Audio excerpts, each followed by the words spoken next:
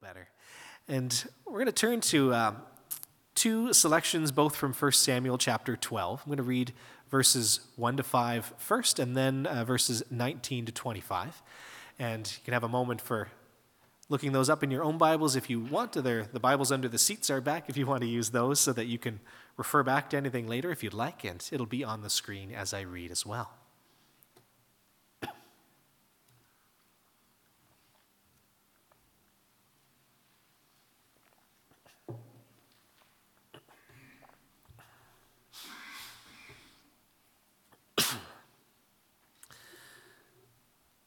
So these will be the words of Samuel, the prophet of Israel, in a sort of farewell address after he has anointed King Saul to be king over Israel. And he's speaking to the people about some important things they need to know about this change in leadership.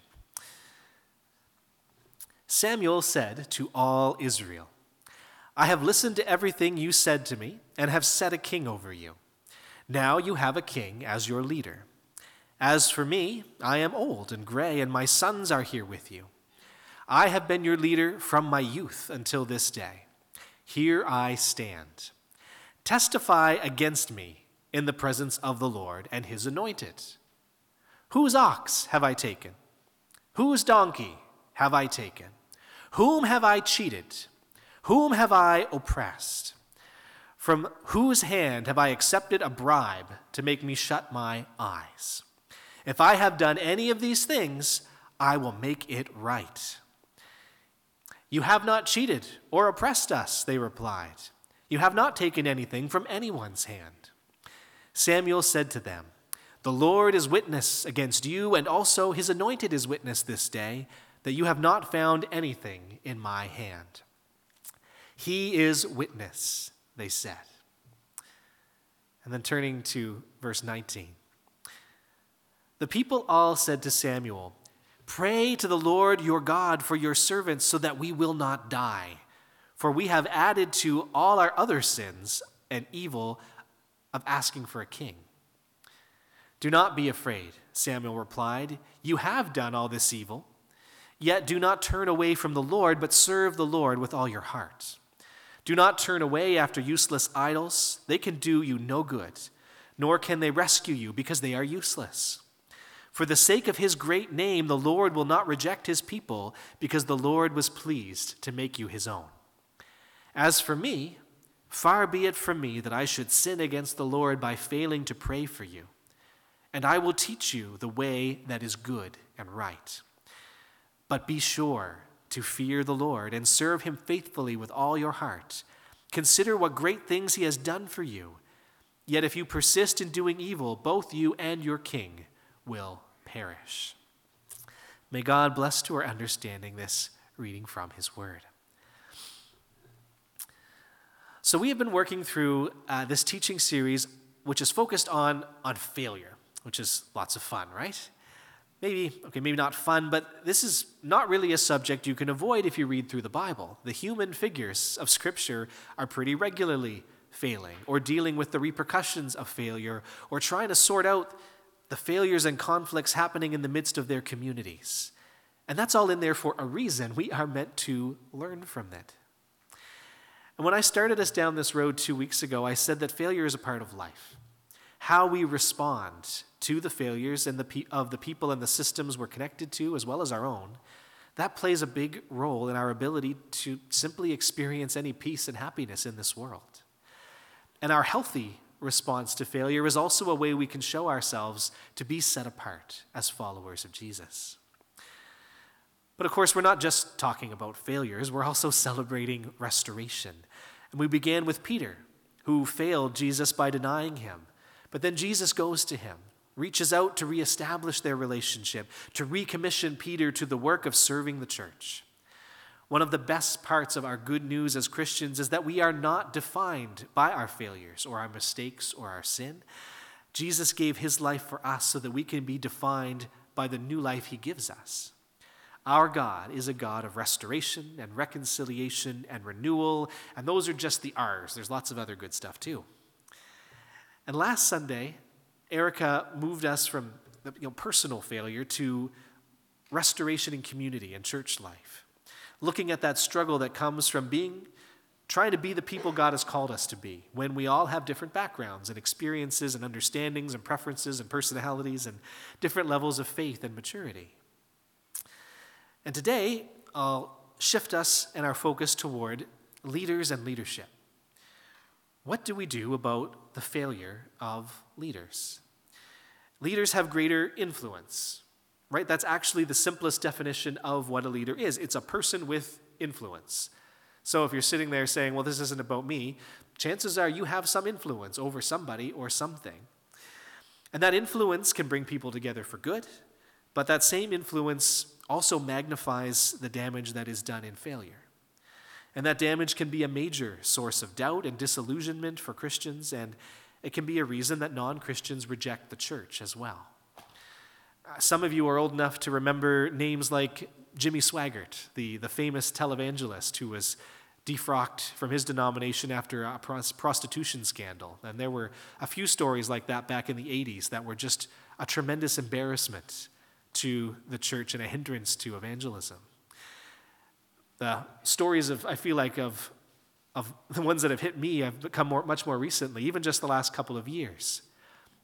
We had Ravi Zacharias, the head of the largest apologetics ministry in the world, a man who traveled the world to teach people why faith was reasonable, why God was real.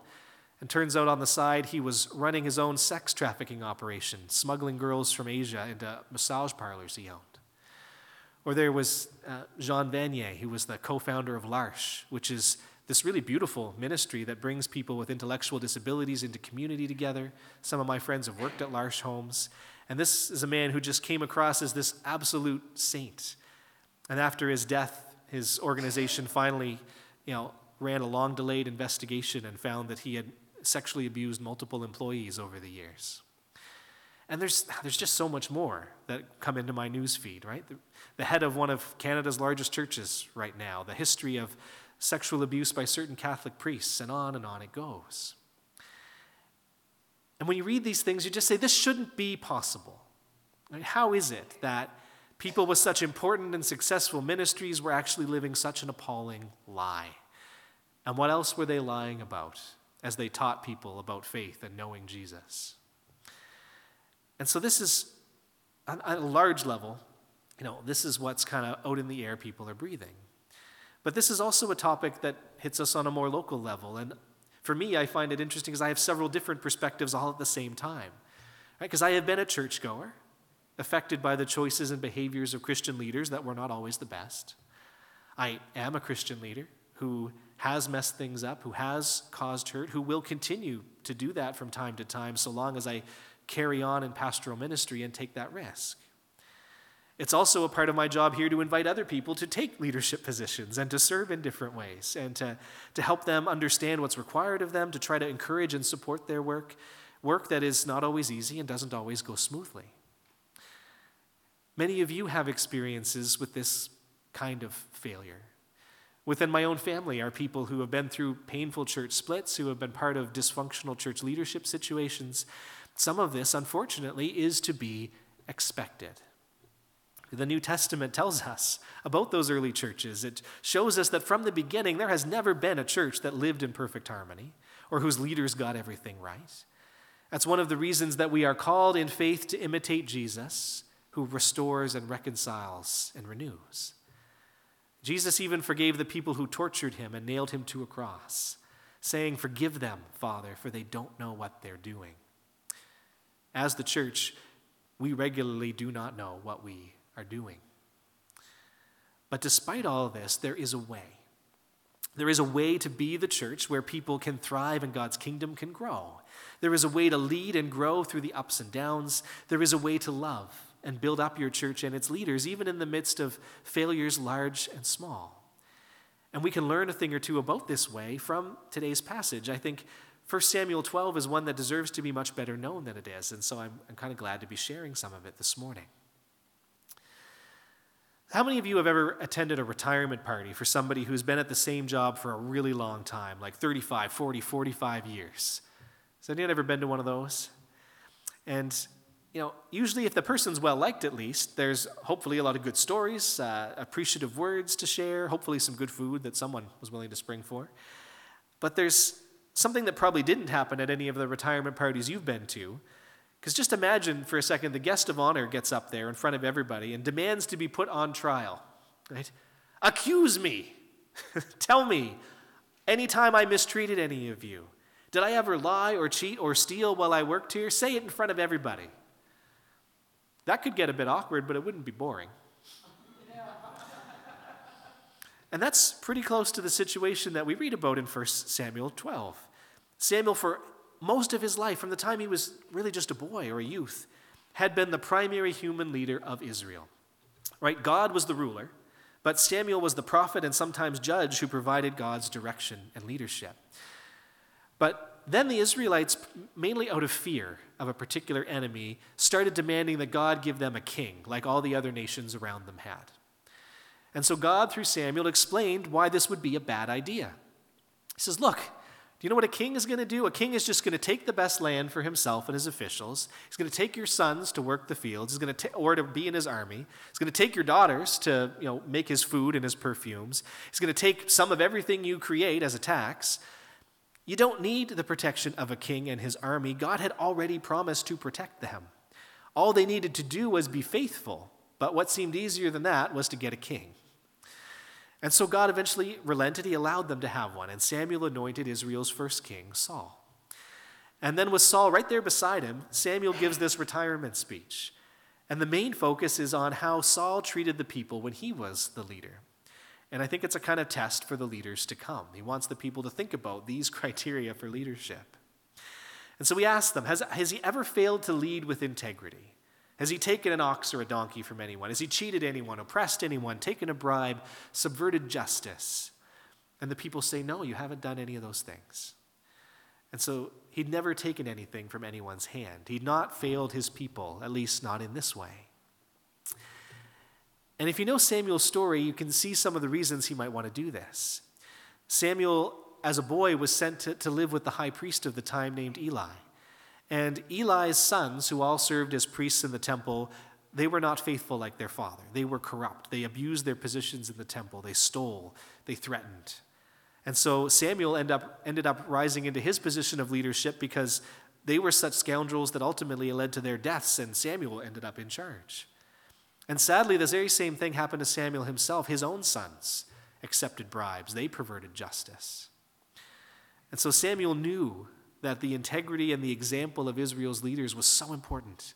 It would have enormous influence over the people's faithfulness to God. As the expression says, as the king goes, so goes the kingdom, or so go the people. And this, in the history of Israel, is very true when we read through the Old Testament. The bad kings turned to idols, they oppressed their people, and the people followed their example. The good kings helped bring people back from this evil. They moved them toward faithfulness and justice again. Unfortunately, the good kings were fairly rare compared to the bad ones. Things got so bad that God allowed his people to be conquered and exiled. He let his own temple be destroyed and those people taken to Babylon in order to help them learn to walk faithfully in a new way. Because the way of kings and capitals and temples was not working. And so when given the chance to say something to this attentive audience that included the new king, what Samuel did was try to set an example for what people should expect from their leaders. Honesty and integrity, not a hint of corruption or taking advantage of their power and position. Samuel is getting the people, with God as their witness, to agree that yes, Samuel had led in this way. And it's kind of a challenge to Saul sitting beside him there to do likewise. Are you going to be able to say this when your time has come? When you read a little farther in this chapter, the Israelites gathered there start to realize that they have made a mistake. They have sinned against God by ignoring his guidance and by trying to replace his rule with the rule of a king. Now they're suddenly worried about what the consequences of this will be, and they appeal to Samuel, help us. Like, it's a little late, but we've made a terrible mistake. And Samuel reassures them, okay, well, yes, you have made a terrible mistake, but you're not doomed by this failure. He says, do not be afraid. You have done all this evil, yet do not turn away from the Lord, but serve the Lord with all your heart. And this is a terrible temptation we get when we know we failed. is to kind of run from God, run from the people we've hurt. And God says, no, don't do that. Serve the Lord with all your heart. Do not turn away from him. And Samuel tells him the answer is what the answer has always been, which is faithfulness. If the people and the king are faithful to God, things will still go well for them despite this failure. But if the people reject God and turn to idols and treat each other unjustly, then things aren't going to go well for them. And Samuel promises for as long as he can that he will keep trying to help them. Far be it from me, he says, that I should sin against God by failing to pray for you. And I will teach you a way that is good and right. So I said before that I think this chapter deserves to be better known. I don't think I ever heard this story in a sermon or a Bible study or anywhere else kind of growing up or being in church circles, which is too bad because this has so much to say. There is application here to politics, to business, to family life, but I'm going to focus on the church and offer a few things I think we can take away from it. And the first one is to make sure we have the right standard for success. Right? The Israelites liked King Saul because he was big and strong and good-looking, and he fit their image of a warrior king. But that was not the right standard to apply for their new leader. Saul did some things well, but he ultimately failed to trust in God, and he was a pretty unstable guy. In the Christian world today, sometimes we prize leaders who are compelling communicators, who are extremely knowledgeable in some subject, who demonstrate a great deal of confidence. And sometimes those leaders are given far more influence than their character can bear, and they come crashing down. In a small church setting, sometimes we're tempted to listen to people because of a particular skill they have or because simply that they hold very strong opinions, rather than listening to those who are quietly faithful, those who are spiritually mature in the background. That is not the best standard. Samuel stands out among the many people who led Israel into disaster after disaster because he measured success by faithfulness and integrity. He served his people, not his own agenda. That was Samuel's philosophy of leadership, and if more leaders adopted it and more groups of people insisted on it from their leaders, then the world and the church would be much better for it. So keep that in mind in all the ways that you hold influence over anyone or anything, because this also means you. Second thing I think we can draw from this is that we need to be careful not to be too invested in our human leaders.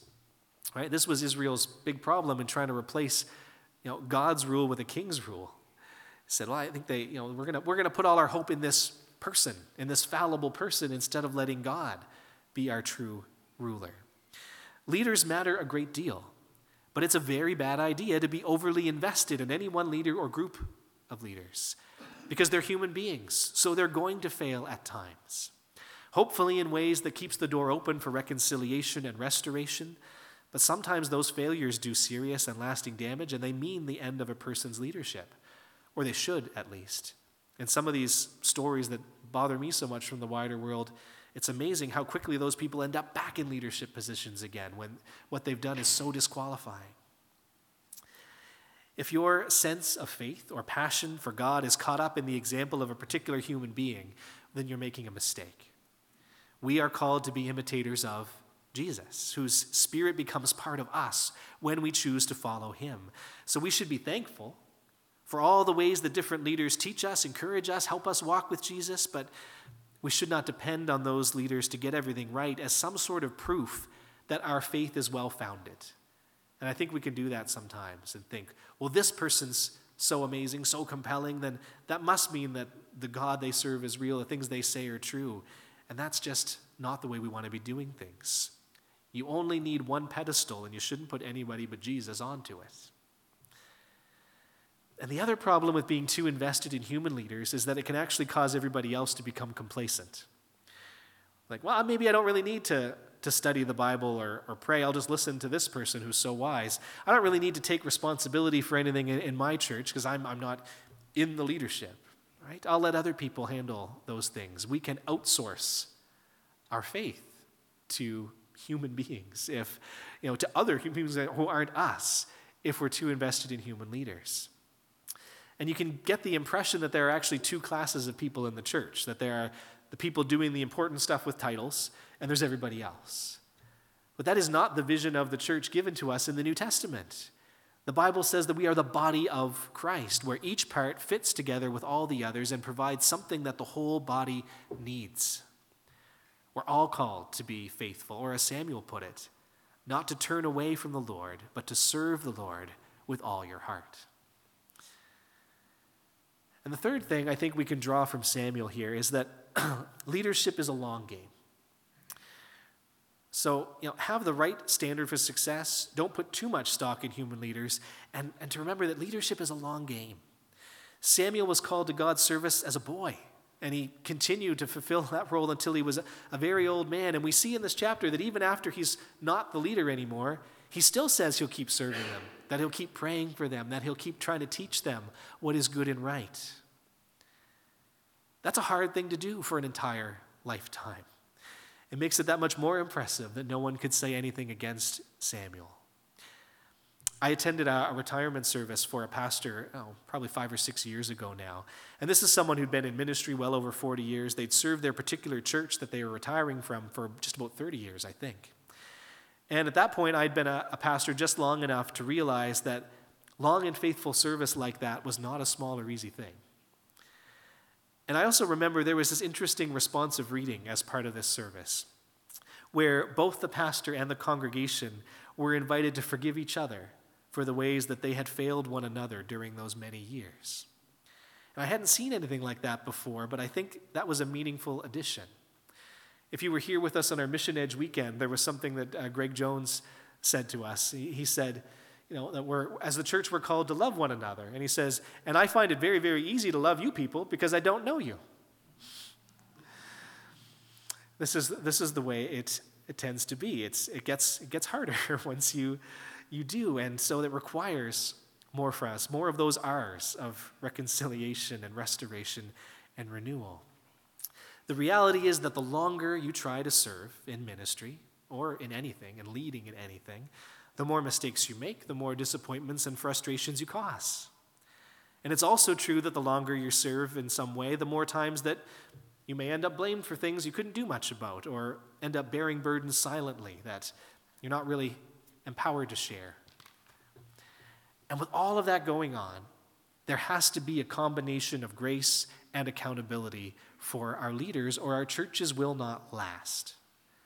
If there's too little accountability, then leaders become ineffective or entitled or even corrupt.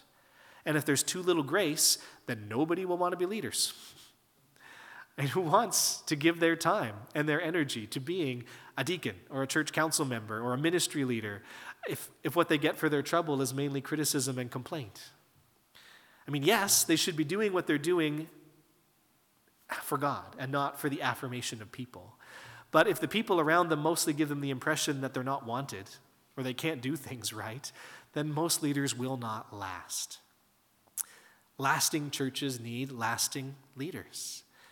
And lasting leaders need grace for their shortcomings and encouragement in their efforts and actual help so that their service does not simply become a tiring burden.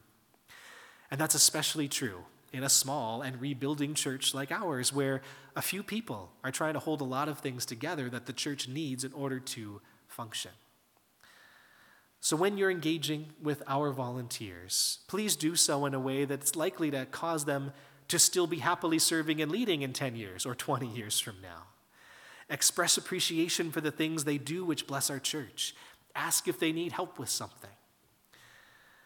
Sometimes I think about some leaders in churches as people who are, they're at that leaky dike and they've already got all 10 fingers into 10 different holes in that dike. And then I think, don't be someone who walks up to them and sees 2 more holes and says, well, what are you going to do about those? Some of our leaders have their hands very full. Let's be sure that we are building them up and not tearing them down. Let's be sure we're not expecting a lot from them and little from ourselves. Are you praying for your church and its leaders? And shouldn't that come before anything else? The relationship between the king and his people, or pastors and church leaders and the rest of their congregations, or business leaders and employees, these are all complicated at times. Churches should be different, But sometimes they suffer from the same silly conflicts and ego-driven power games and self-destructing leaders that can be found in any other organization or institution. And as we explore Samuel's address, we see, though, that a hopeful future requires something both from leaders and from the people they serve. It requires leaders who act justly with a genuine desire to serve God and others faithfully, and it requires that the people are attentive to God, that they bear with each other, that they turn from evil and not tolerate it at any level. And so we should look to Samuel and take care in determining what success means. What should we expect from ourselves and for others? We should read Samuel 12 again and see. We also shouldn't get too invested in human leaders. If your faith is too wound around another person who isn't Jesus, then it is time to fix that. We shouldn't just sit around waiting for the official leaders to do everything either, but wield our own influence to see what Jesus has asked us to do. And last but not least, it's worth remembering that leadership is a long game. Samuel sustained his godly leadership across a lifetime. How will you use your influence to set an example for faithfulness? How will you treat those who take the risk of being church leaders and seek to build them up? We're the Church of Jesus Christ, the risen Savior, the Lord of heaven and earth. We should be different. We should be better. We should lead differently and follow differently than we see in any other place or institution or organization in this world in order to glorify our God. So would you pray with me as we just lift some of these thoughts up to God? Holy Spirit, we need you to take these words of Scripture and my best efforts to reflect on them and make them real to us, to bring them into our minds and hearts in a way that is helpful to us and which will build up your church, which will help us to be the people that you called us to be. Only you can do that, and I pray that you will find willing hearts here open to you doing that. Lord God, we thank you for those who have led us in different times in different ways, who have led us to greater faithfulness in you. And God, we pray for those who have become discouraged or disillusioned by failures of those who were meant to lead and weren't able to do so with the integrity that we would want to see. God, we pray for those who themselves are hurting or wounded, who have had negative experiences as leaders, Lord God, and I pray that you would help to heal those things, that you would show them that you still have good for them to do, that you still want to make use of all that they are and all that they have to offer. Lord God, that there can be the restoration that's needed, just as you did for Peter. And Lord God, I pray that you would help us all to see that within our families, within our workplaces, within our communities, within our church, we all have some level of influence. We can all lead to some degree. May we follow in that example of Samuel, who was so determined that people would be able to say, no, there is nothing in your hand. You have treated us well. You have treated us right. You have been the leader you were supposed to be. May it be so for us. In Jesus' name, amen.